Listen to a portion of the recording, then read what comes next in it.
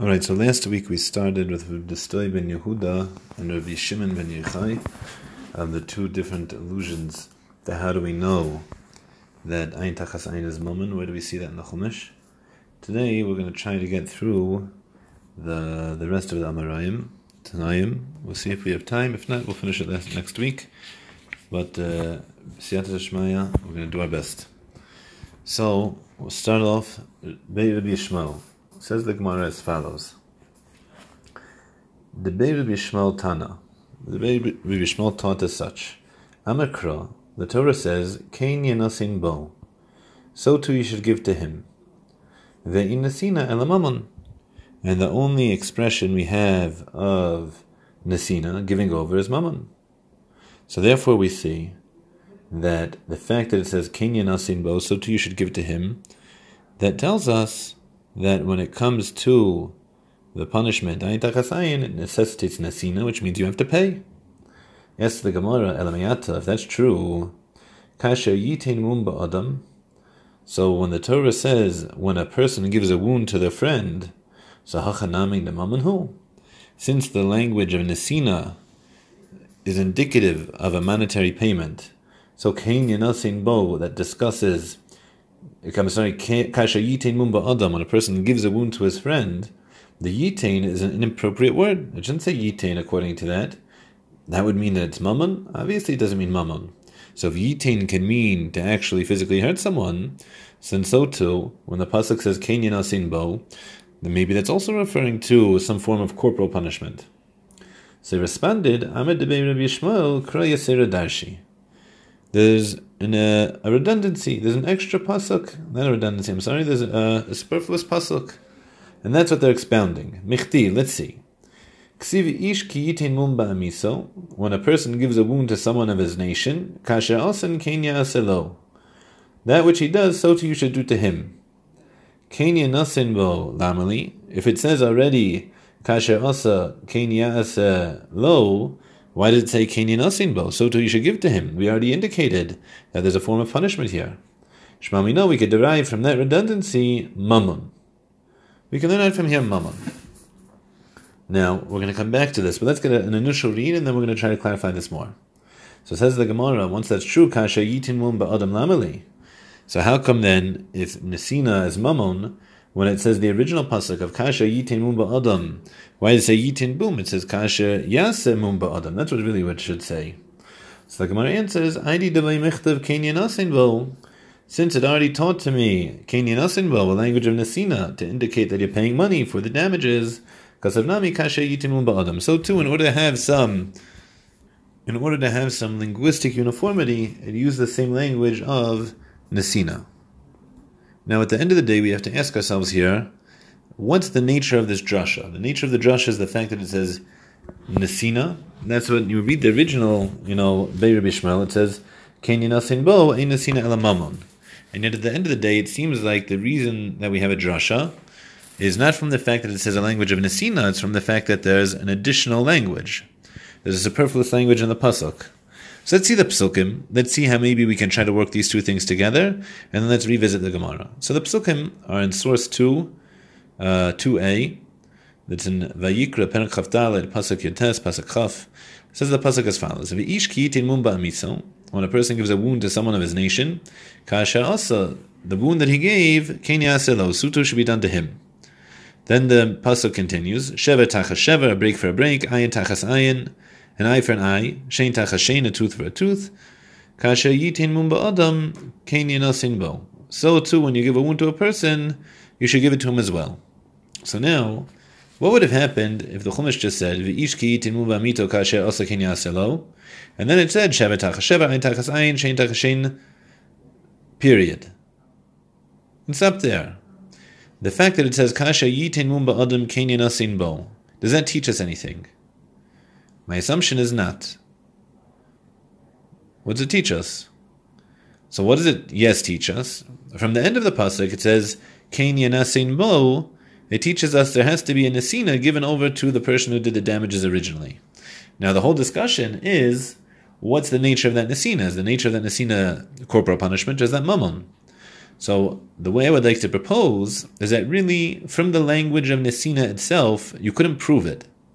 But now that the Torah has something additional, it has this last part of the pasuk, Kasher yitin mum ba'adam kenyan asin bo. The Torah didn't have to write that. If we're just teaching corporal punishment, all it had to tell me, period.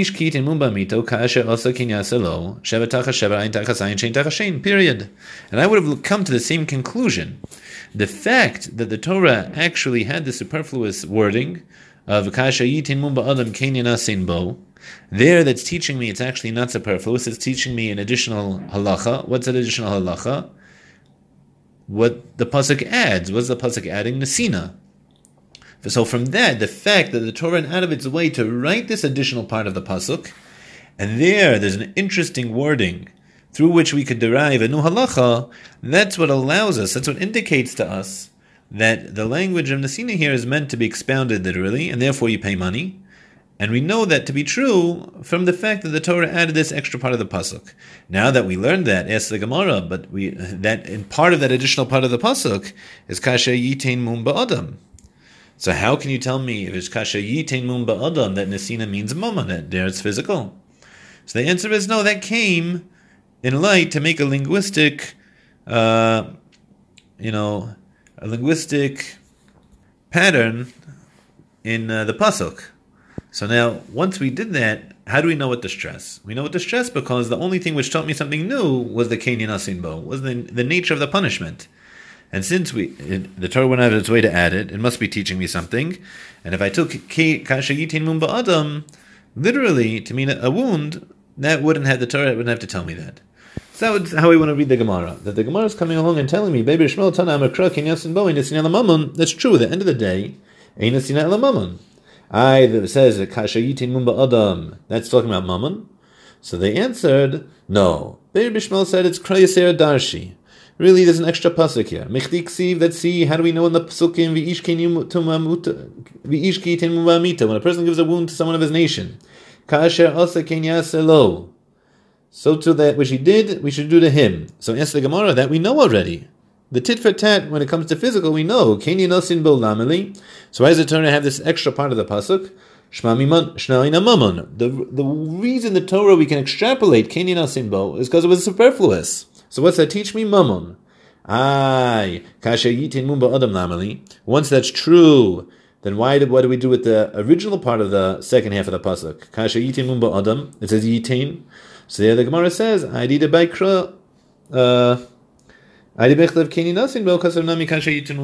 same way it wanted to create a linguistic similarity. And since it was creating a linguistic similarity, it could utilize a language of Nesina, even for giving of a wound, where normatively we wouldn't have done as such.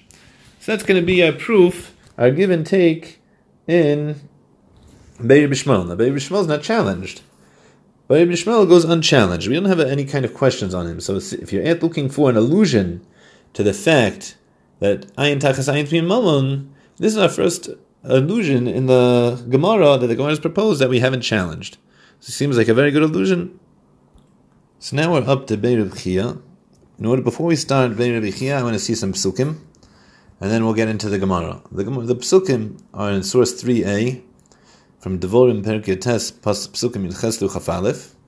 So the psukim are talking about edus, and punishment for edus, for false testimony. So psukim says as follows: V'doshi hashoftim heitiv. The judges will research, they'll test out the defendant well. V'hine eid sheker heid. And now they'll find that one of the witnesses that gave testimony was lying. Sheker on the be'achiv, and he said a false testimony about his brother. Therefore, the court will adjudicate for him the same punishment that his false testimony theoretically would have incurred upon the defendant. And through that will expel the evil from our midst. And the people who weren't punished, they'll hear about it and be afraid to give false testimony. And they won't continue to do again like this evil action that was done within your midst. And you shouldn't have mercy, your eye shouldn't have mercy. It should be a life for a life, ayin ba'ayin, an eye for an eye. shein b'shein, a tooth for a tooth, yad b'yad, a hand for a hand, regel b'regel, a foot for a foot. So these are the psukim. The psukim are referring to the punishment that's given to someone who's given false testimony, lying during giving testimony, and we caught them doing so. So now that we have a background in the psukim, let's say Be'er Rabbi Chia together. It says the Heilige Gemara, the Holy Gemara, the Be'er Rabbi Chia Tana, the Beis Midrash of Rabbi Chia taught as such. Amar Kra Yad B'Yad. The Torah says Yad B'Yad, right? In our last psukim, Lo Tachas Einecha, one of them was Yad B'Yad, a hand for a hand. So the Gemara expounds, why does it say Yad B'Yad? Davar hanitin miyad liyad. It's referring to something which was given over from one hand to another hand. Umayni, what's that object giving from one hand to the other hand? Mammon, that's money. What goes from hand to hand? Money. So yes, the Gemara, Lamiyata. If that's true, that we're going to extrapolate from the fact that the Torah says Yad B'Yad unnecessarily, so regel b'regel nami, hachihu. So when the Torah says afterwards, Yad B'Yad regel b'regel, so maybe we could only give a punishment which is something that goes between foot to foot. What goes between foot to foot? So obviously, nothing, right? So if there's nothing, so who told the Gemara to take Yad B'Yad so literally? To teach us that's the whole nature of the punishment. There's also included within the pasuk regel b'regel, and that's not going to teach us the nature of the punishment. So Amri de Be'er Rabbi Chia, so Be'er Rabbi Chia responded as follows: Kra Yasera Kadarshi. There's a superfluous part of the pasuk. There's an additional part of the pasuk which is unnecessary. Michni, let's see. Ksiv vasisam leikasha zamam naseis la'achiv. It says here you should do to them like they plotted to do to their brother. We should give the false witnesses the same punishment that they're planning to give through the brother, through their testimony. And if you thought that we're going to give them tit for tat literally, yad b'yad lamali. So why does the Torah have to say yad b'yad? Obviously, it says already vasisam l'kasher zamam. So why do you have to say explicitly yad b'yad? Shma mina mammon. The fact that Torah came out of its way to tell me yad b'yad, that teaches me mammon. So regel b'regel lamali. So why does it tell me a foot for a foot? Answers the Gemara, Aidi dechsiv yad b'yad, since it told me already yad b'yad to teach me mammon, kasav nami, regel b'regel. So too it taught me regel b'regel, right? We call this poetic license. So now this is a bit of a bigger chiddush than Be'er Rabbi Shmuel. Be'er Rabbi Shmuel told us before that we can take a meaning of a word, which is not the literal meaning, and say that the Torah utilized that meaning of that word specific to make some kind of literary pattern of word usage in psukim within one pasuk. Here, the Gemara is taking it much, much further. Be'er Rabbi Chia is saying, really, why do we have pasuk chaf aleph? Pasuk chaf aleph, v'lo chaser ne'echa nefesh b'nefesh, ayin ba'ayin, shein b'shein yad b'yad regel b'regel. We already have asisam l'kasher zam nasos. So there, the answer is, once it teaches Yad B'Yad. So Yad B'Yad, fine. But why does it have 4 other cases? Nefesh b'nefesh, ayin ba'ayin, shein b'shein, regel b'regel. Why do we have that? The answer is, we don't need it. We actually have entire parts of the psukim, which according to the derech hapshad, the halachic understanding, so here, it's actually totally superfluous. So why is it written? For poetic license, it's poetic. It's poetic. Why not? It sounds nice. It makes it more dramatic. That's the Gemara's answer. So now the Gemara doesn't attack Be'er Rabbi Chia. It's an interesting thing that the Gemara feels like it could tell you that all these parts of the psukim are additional, and it's a poetic freedom that they're taking to make it sound more dramatic. Interesting. Now, if I was going to try to explain to you Pshat in the Gemara, and I just told you, just take entire parts of psukim, and you know what? Poetic. It's poetic. Don't take it so seriously. The Chumash was just, it had extra words that it could throw out, and so it used them, but we don't have to really understand where they're coming from. Right? Obviously, we don't say such things. Obviously. So how could the Gemara say it here? So, I would assume that, the Ramban already tells us that the entirety of Torah, the Ramban writes this in the introduction to his commentary in the Chumash, that the entirety of Torah is, Shemos of Hashem, the names of God. What does that mean on our level? It means that a name is an expression of a person, right? So when I think of Shimon and Ruvain and Moshe, these are all people that their name expresses a certain character, a certain way to relate to the world. So different Shemos of Hashem are ways which Hashem is expressed in the world. So now the Torah is the manifestation of divinity in the world. So the entirety of Torah are Shemos of Hashem. Now, that being said, the Torah exists on different levels. We know there's something called Pshat, Remez, Drash, Sod, Pardes.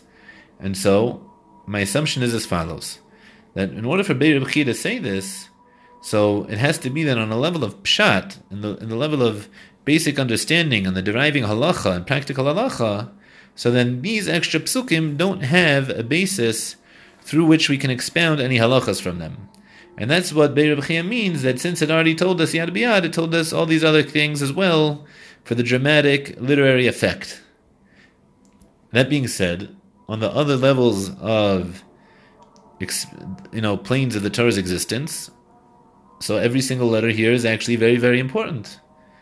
And if you're missing one of these letters, the whole Sefer Torah is possible. If we didn't have Regel B'Regel, even though it's not teaching me a din, it's not teaching me a halacha, nonetheless, if it's missing in the Chumash, it's possible, because part of the expression, part of the reality that Torah exists on, is missing. Now that being said, obviously we don't have the ability to go ahead and say which parts of the Torah are lacking or not.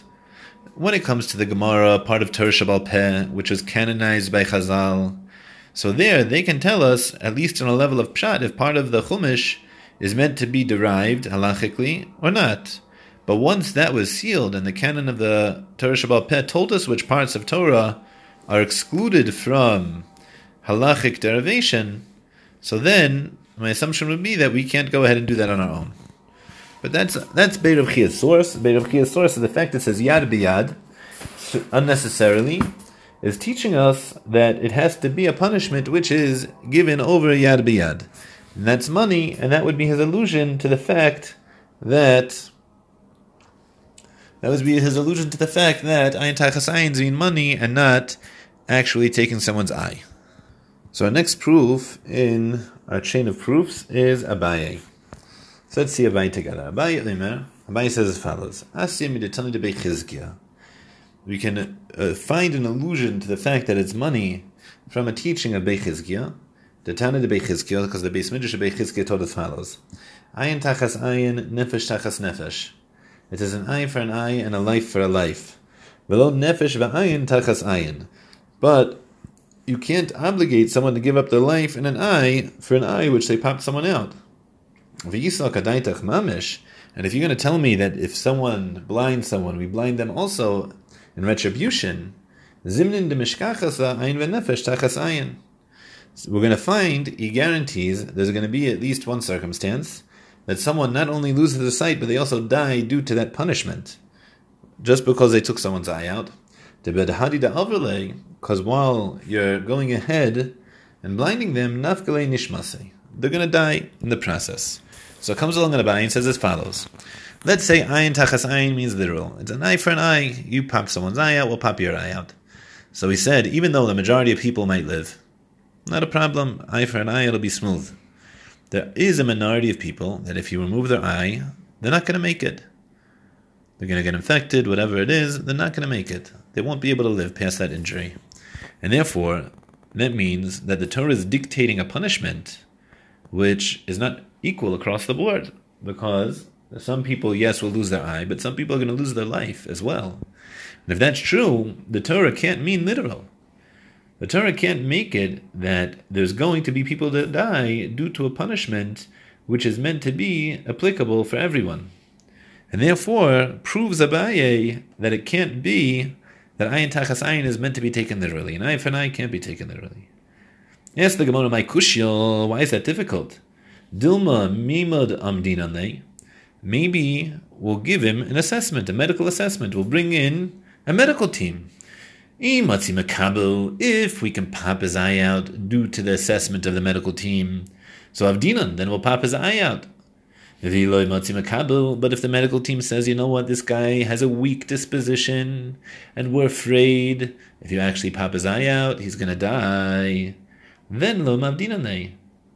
Then we won't kill him. I'm sorry, we won't pop his eye out. We won't do it. The medical team says we can't. And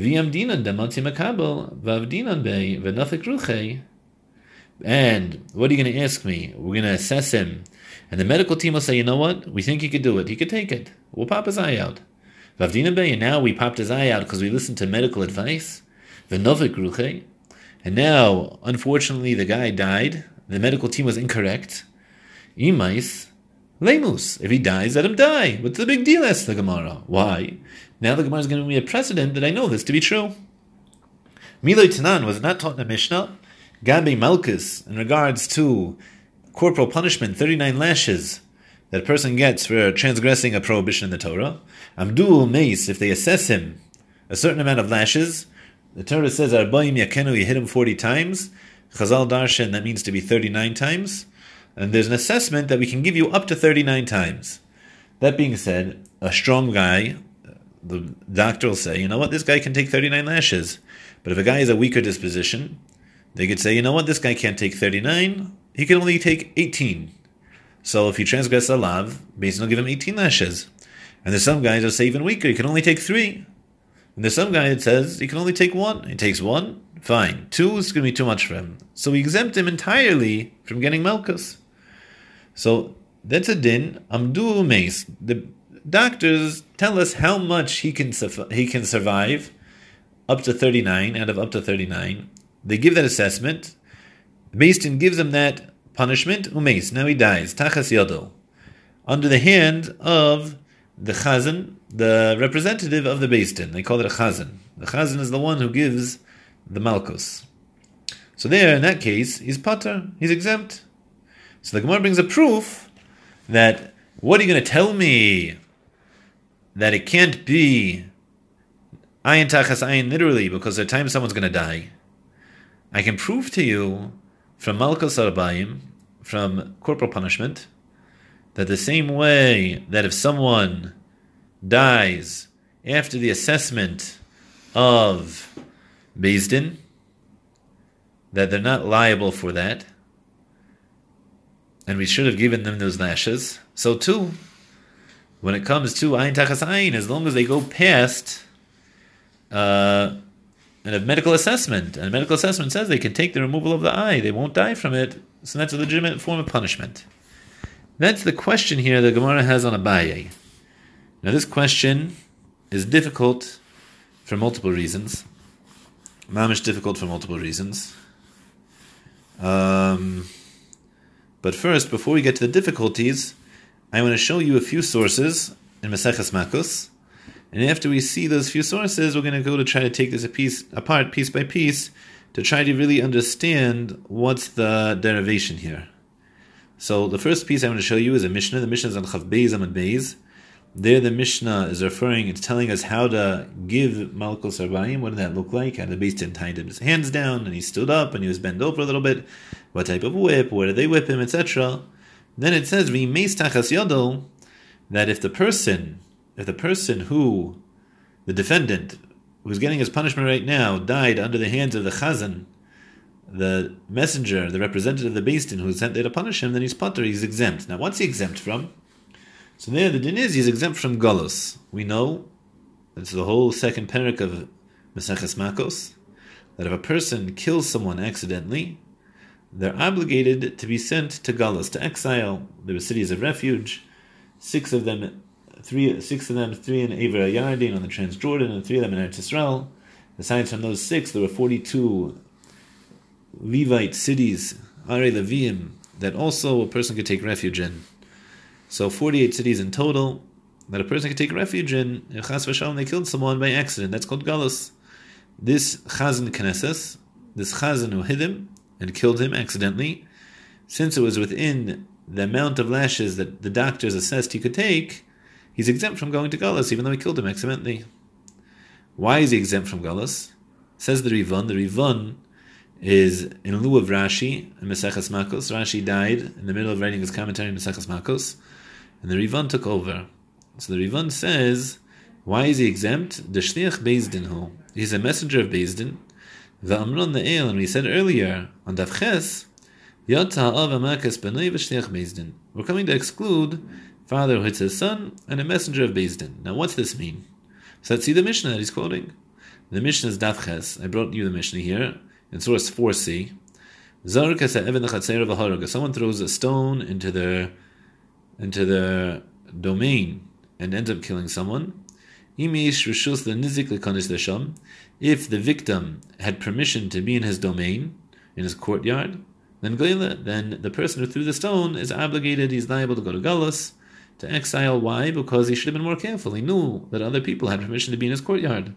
Vimlav, but if the victim didn't have permission to be in there, he doesn't have to go into exile. Why? Shnemar, it says in the Torah, he has to chance upon his friend in the forest. Why does it say in the forest? What's unique about that? What halach is that teaching us?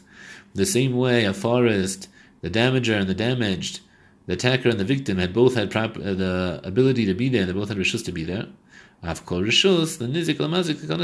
to any property that both the victim and the attacker had the ability to be in there, that is a place where the attacker, even if it was accidental, he has to go to Galus, he has to be exiled if he accidentally kills someone in such an area. Yatzah Balabayis, that's excluding the courtyard of private property. Shein Risus and Nizik Lekanishasham, that a Nizik, the damaged, the victim, didn't have permission to be there in the first place, and since it's not comparable to Yar, to a forest, therefore he's exempt from Galus. Now comes along what's relevant to us. Abba Shal Omer, he has a different way to understand this pasuk of Asher Yavo Re'ei Bayar. What is it? Ma chativas eitzim rishus. What are you doing in the forest? You're going to chop wood. It's the same way, just like chopping wood is a volitional activity, af kol rishus. So too, anytime you're doing any volitional activity, that's when you're liable to be sent to Galus. Yatza aves makas manai. What's that excluding? A father who hits his son, v'harav aridus talmidei, and a teacher hitting his student, v'shliach Beis Din, or a messenger of Beis Din. All three of these are examples where it's not volitional, it's a mitzvah. You're obligated to do so. And since you're obligated to do so, therefore, you're not liable for exile under the circumstance. Now, I don't want to get into whether or not there's a mitzvah. Nowadays, the basic assumption is that there's no mitzvah for a father to his son. It's probably asur under almost all circumstances. Same with the Rebbe. We know whoever heard of such a thing. Nowadays, I think you get fired and put in jail. So, the practical application of that part of the Mishnah, I don't want to get into. But at least Shliach Beis Din, we see that if a person's giving malchus that were adjudicated by a Beis Din, so there that's called a mitzvah. He's doing a mitzvah. And since he's doing a mitzvah, so therefore, he's exempt from Galus. So now get back to our case. Imeis tachas yodo, according to the Mishnah on Daf Chav Beis, the Rivan told us the reason is because he's involved in a mitzvah. Fine, that's the reason why he's exempt. Now, let's go back to our Gemara. It's been a few minutes, so let's reiterate. Abai says the reason why ayin tachas ayin means money is because if I take out his eye, sometimes he'll die from such an injury. There will be people that will die from such an injury, and therefore it's ayin tachas ayin and not ayin v'nefesh tachas ayin. That's Abai's claim. And the Gemara says, what kind of claim is that? Just to make an assessment, a medical assessment. If the medical assessment says he can take it, so great. If the medical assessment says he can't take it, so then don't give it to him. He'll die even after the medical assessment. Then you're exempt. It's not a problem, like I can prove to you from Makas. So number one is that Makas, you had no such proof. What's the Gemara's proof from Makas? From the Gemara's proof from Makas, we see that an assessment, an Omeid, can define what are considered Hakol Shel Mitzvah. It can tell us when is this guy hitting his friend a mitzvah, and when is it not. That's what it can, yes, tell us. But to tell us more than that, to tell us that what? That this is a legitimate punishment? Where do I see that? All it tells me is that since he's a Makosh mitzvah, it can exempt me from Galos. Where does it say that assessment is a legitimate means to determine whether or not this is a proper punishment? That I don't see from the concept of Omeid, from the concept of assessment from Makas. So number one is, how can the Gemara prove the legitimacy of a punishment from vis-a-vis a medical assessment, and to support that from the concept of Malkus. Malkus we know is a legitimate punishment. We just want to know what constitutes the right number of Malkus to give, and medical assessments are means to do so. So what's the connection? Why is it? How can you prove to me the legitimacy of a punishment from a punishment that's not the discussion? We know the punishment of Malkus is legitimate. That's a pasuk. The two things are not connected. Omed, all we see from Omed, from assessment, is that it can tell me what constitutes Hakasha mitzvah. So that's number one. What's the Gemara's proof whatsoever? Now, this question is so interesting, right? Because the Gemara itself, while it's challenging Abaye, says Dilma Meimed Amdinanei. Dilma Meimed Amdinanei. What's this Dilma Meimed Amdinanei? Maybe there's an Omed. What do you mean maybe there's an Omed? And maybe not. And maybe not. Who said there's an Omed? So, my assumption is as follows. The Gemara is challenging as such. The Gemara has no idea whether there's a concept of Omed by Ayin Tachas Ayin.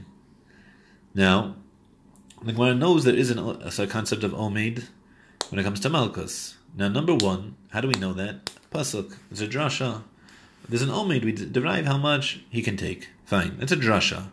Now, that's the only place, as far as I know, in corporal punishment, in Beis Din's punishment, that there's something called an Omed. There's an assessment, a pasuk. Now, the Gemara wants to go ahead and say, you know what? We have found this concept by Malkus.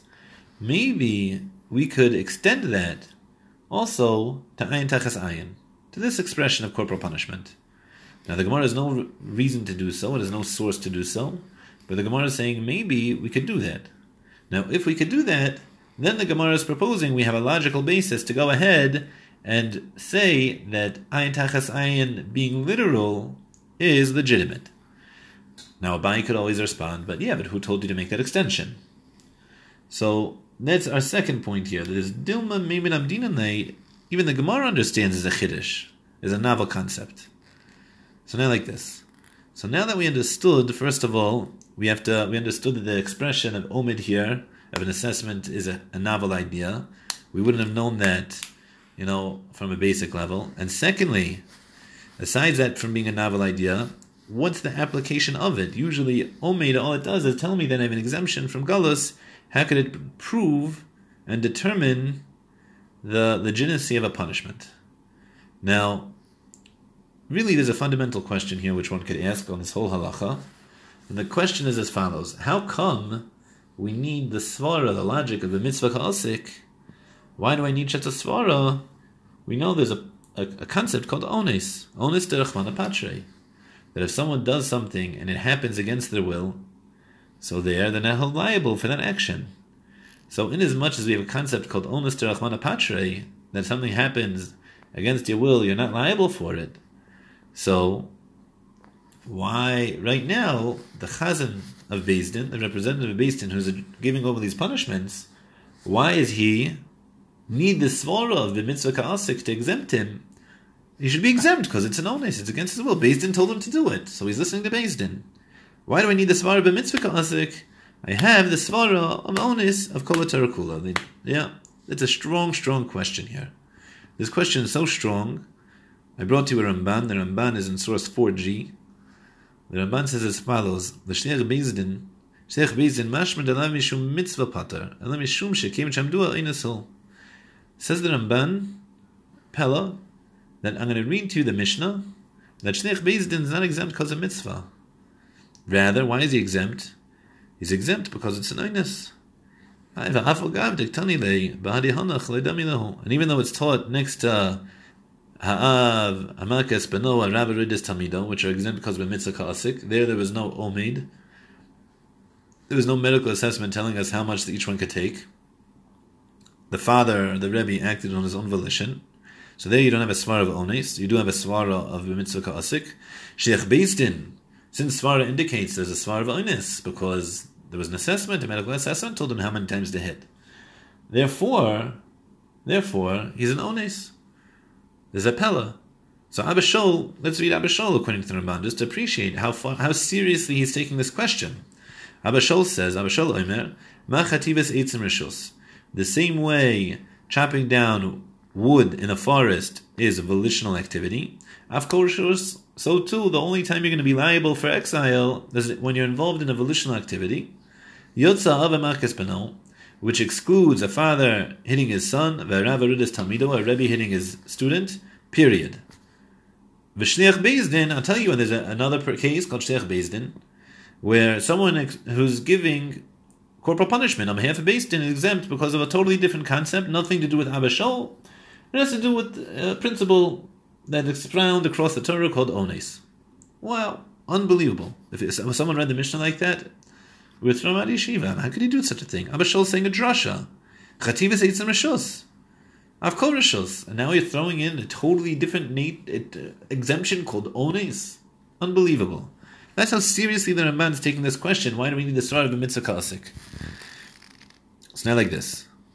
Comes along the Rambam, and the Rambam says as follows. V'china Rav Makes Talmidoi. So too, Rebbe hitting his Talmud. V'ishliach Beis Din. Shehikes Baldin Hanimna Lavladin Vehimisa Bishkaga. Or a representative of Beis Din that's hitting a defendant who's refusing to come to be tried in court and kills him accidentally. So in that case, Turin Mina Galus, you're exempt from Galus. Why? Shenemar, it says in the Torah, Lachdev Eitzim. Abba Shaul, you have to chop down wood. The Divrei HaRishus. The only time you're liable for killing someone accidentally is when you're involved in a volitional activity.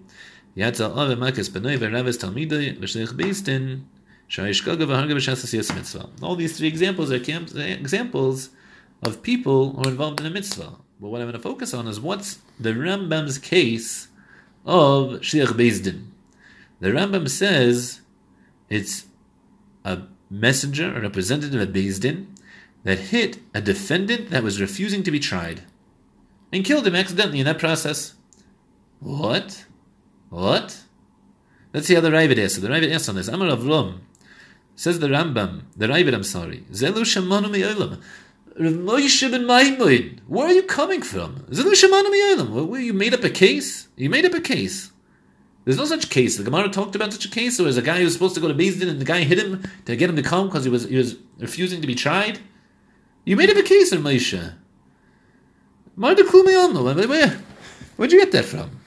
So what's the case? Says the Ravid, Al Sheikh Beis Din. He's a messenger of Beis Din. Shumalkim imasham do a Beis Din. Beis Din assessed how much he could take. A doctor assessed how much he could take, and the defendant died while he was getting his corporal punishment. Period. Comes along the Ravid and says, the Rambam, he made up a din. Now, where's the Rambam coming from? Where's the Rambam coming from? The answer is Pashat.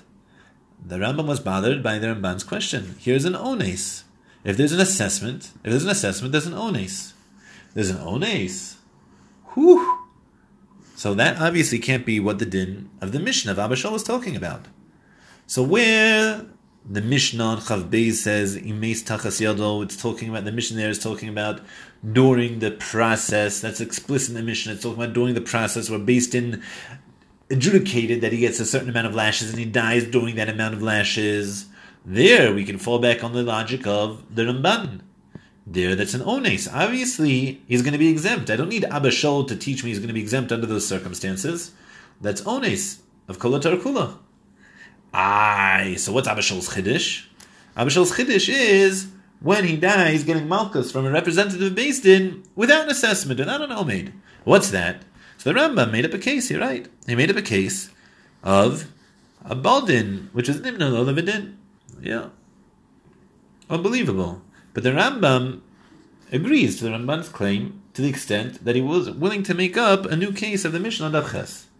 Now, what exactly is a Machlokes Rambam Ravid? It's not really a sugya. If you want, there's a very nice sefer on Maseches Makos called Metzius Ish. There's a piece on this on Daf Ches on the Mishnah over there. Ayin Sham. But in regards to us, this is a Yeshua. This saves us. Why? Because now that we're willing to call the Omeid of Beis Din and Ones, we proved to you from the Rishonim, the Ramban, the Rambam, that there's a concept called Ones, and that concept called Ones applies to the din of an Omeid, What does that teach us? That teaches us that an Omeid can dictate the Torah's medical perspective on the situation. So the same way, from a medical perspective, the Torah's medical perspective, if someone dies within the allotted amount of malchus that Beis Din said he should get, that's called an illness. It's something that's out of its control. It's something out of its hands. It's an unknown circumstance which you don't have to take into account when giving the punishment, when determining the punishment.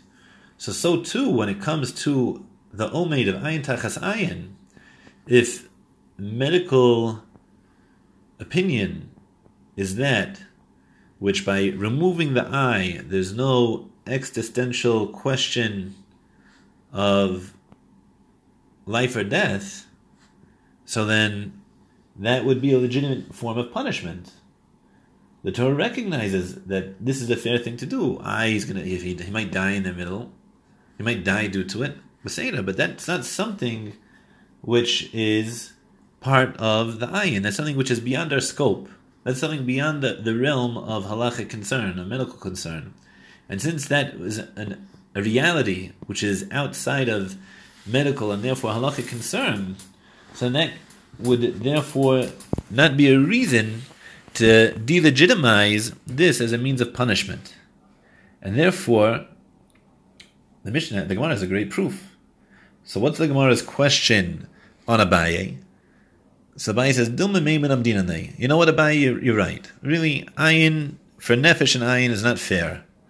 But, Dilma, if we're able to go ahead and extend the usage of the concept of an omeid to tell us that what's considered a real medical concern, and therefore halachic concern for each circumstance, if the defendant's able to take it from a medical perspective, so we'll give it to him. And if he can't take it from a medical perspective, so we won't give it to him. If we're able to say it like that, so then even if he dies in the process, so that's something beyond our grasp. That's something beyond what halacha takes into account. And I could prove that to you from Malchus, because Malchus, there are times that a person gets Malchus, and he dies in that process, and there he's exempt, the representative of Beis Din. Why? Because it's out of his hands. That wasn't something which should have happened due to medical knowledge.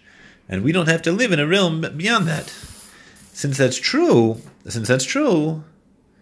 therefore, Rav Ashi, therefore Abaye, you don't have the necessary means to say that your proof is ironclad. We can actually question it. That's how it would be. Go ahead and understand Abaye now. We don't have a ton of time left, so I'm going to try to see Rav Zvid maybe together, and then we'll pick up, I guess, from Rav Papa next week, Be'ezer Hashem. But at least Rav Zvid, let's try to see now. Says the Gemara, Rav Zvid mishmida Rava Amar, Rav Zvid in the name of Rava said as follows, Amakra pentatachas patza. The Torah says you give a wound for a wound. What does that teach us? Litin sar b'makam nezek. It teaches us that even though there was a nezek here, there was permanent damage, and nonetheless you still have to pay for tsar. Visa kadaituch mamish. And if you were going to think that ayin tachas ayin was literal, the same way that the victim had pain due to his damages, the attacker also had pain from his retribution.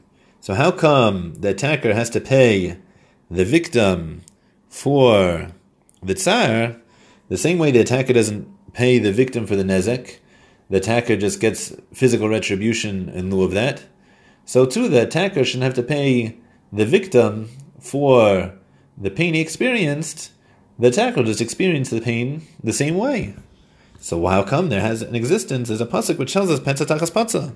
The fact that there is such a pasuk teaches us that the payment of nezek is monetary, and the attacker actually isn't experiencing any pain, and therefore he has to give money to the victim. That's Rav Zvid's proof. Ask the Gemara, my kushyo, why is it difficult? Dilma ika inish demefanki. Maybe there are people who are very pampered, and they experience more pain when attacked. Vika inish telemefanik. And there are people who are not so pampered, and less tzara. And they don't have so much pain when you do attack them. Who cares how pampered someone is? The The pasuk could be teaching us that they have to give the price differential, meaning to say, Ruvain attacks Shimon.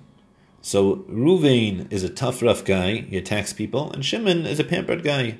So when Shimon got his hand chopped off by Ruvain, let's say he experienced 10 pain points. Now, what do we do in retribution? We chop off Ruvain's hand, but Ruvain's a tough guy. So Ruvain, even though he got his hand chopped off also, he only experienced 5 pain points. So comes along the Gemara and says, maybe it says you have to pay for tsar, even in a circumstance where nezek was experienced, is teaching us that Ruvain has to pay that difference. He has to pay the value of 5 pain points. And therefore, Zvi doesn't have a proof. That's the Gemara. Now the Gemara on its own, we can understand. There's a question here though, which bothered me terribly. Baruch Hashem, I found the Achronim asked this question. The question goes as follows. Ruvain came along one day and he chopped off Shimon's hand. Now how did he chop it off? He took a machete, he chopped it off. Fine. Now, when we go ahead and remove Ruvain's hand as retribution, how do we remove it? So, I have no idea. Maybe I take a machete, or maybe I put him under general anesthesia and he wakes up and he's missing a hand. Do we have a proof how we do that? We don't have a proof. The Torah doesn't say. We don't have a drasha here. So, I could have heard that Petza Tachas Patza, the pasuk was telling me that the same way you caused the hand to be removed and it caused a certain amount of pain, so too, we're going to cause you to lose your hand in the same fashion. And that way you'll experience the same pain that he went while he lost his hand. That's how I could have learned the pasuk. And if that's true, so then, what's the question from the onset? Where in the world is Zvid coming from? Zvid, what do you want to say? How come there's tsar b'makam nezek? I'll tell you why.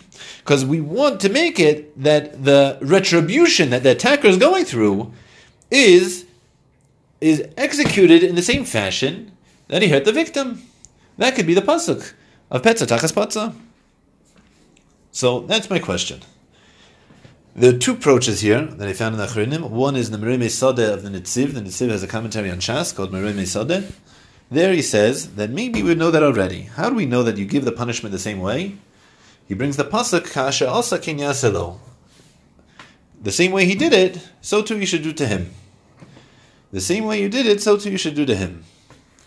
Now, that means that the same way that the attacker chopped his hand off with a machete, so too you chop off the attacker's hand with a machete. Fine, maybe, it could be. The problem with this is the Netziv made up a drasha. The Netziv is aware of it. The Netziv says tzarchian, even on his own explanation. I assume that's why. Because this drasha of Kasher Asa Ken Yaselo does not express itself in Talmud Bavli. It doesn't express itself in Talmud Bavli. It's hard to hear that it's really a pasuk, it's really a drasha. But he's saying maybe that's Pshuto Shamikra. Maybe. And therefore, we already know that is already. If we know it already, so then what's Petza Tachas Patza teaching me? That's, Zvid said Mammon, and the attacker said no, maybe to pay the difference. That's one approach. The other approach is the Chidush Yarim. The Chidush Yarim asks this question, and then he says as follows. If Nezek meant Mammon, so then what would we assume? If Nezek means Mammon, that would come along and tell us that Mammon is really an arbitrary payment because the use of a hand is priceless, like you've discussed many times.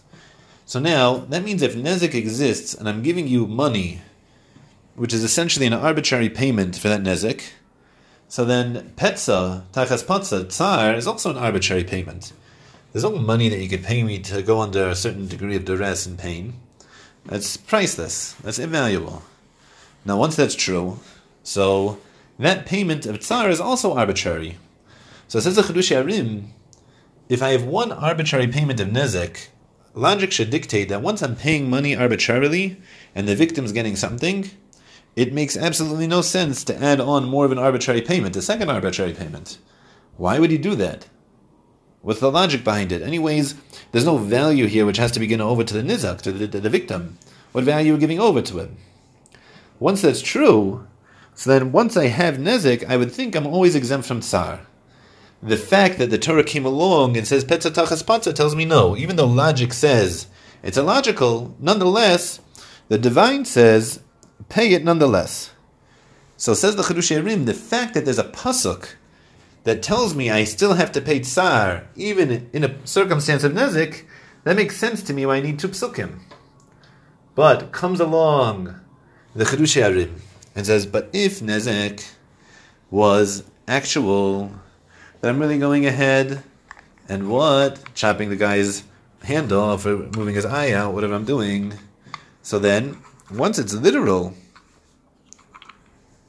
so obviously I'm chopping it off in the same fashion. Or I'm popping the eye out in the same fashion. Once that's true, so then why do I need the second pasuk? Therefore, it proves the Chidushei HaRim that it has to be money. That's where it's coming from. Now, this is very bothersome. I feel like I'm missing something in Chidushei HaRim. You can look inside, please let me know if you understand it differently.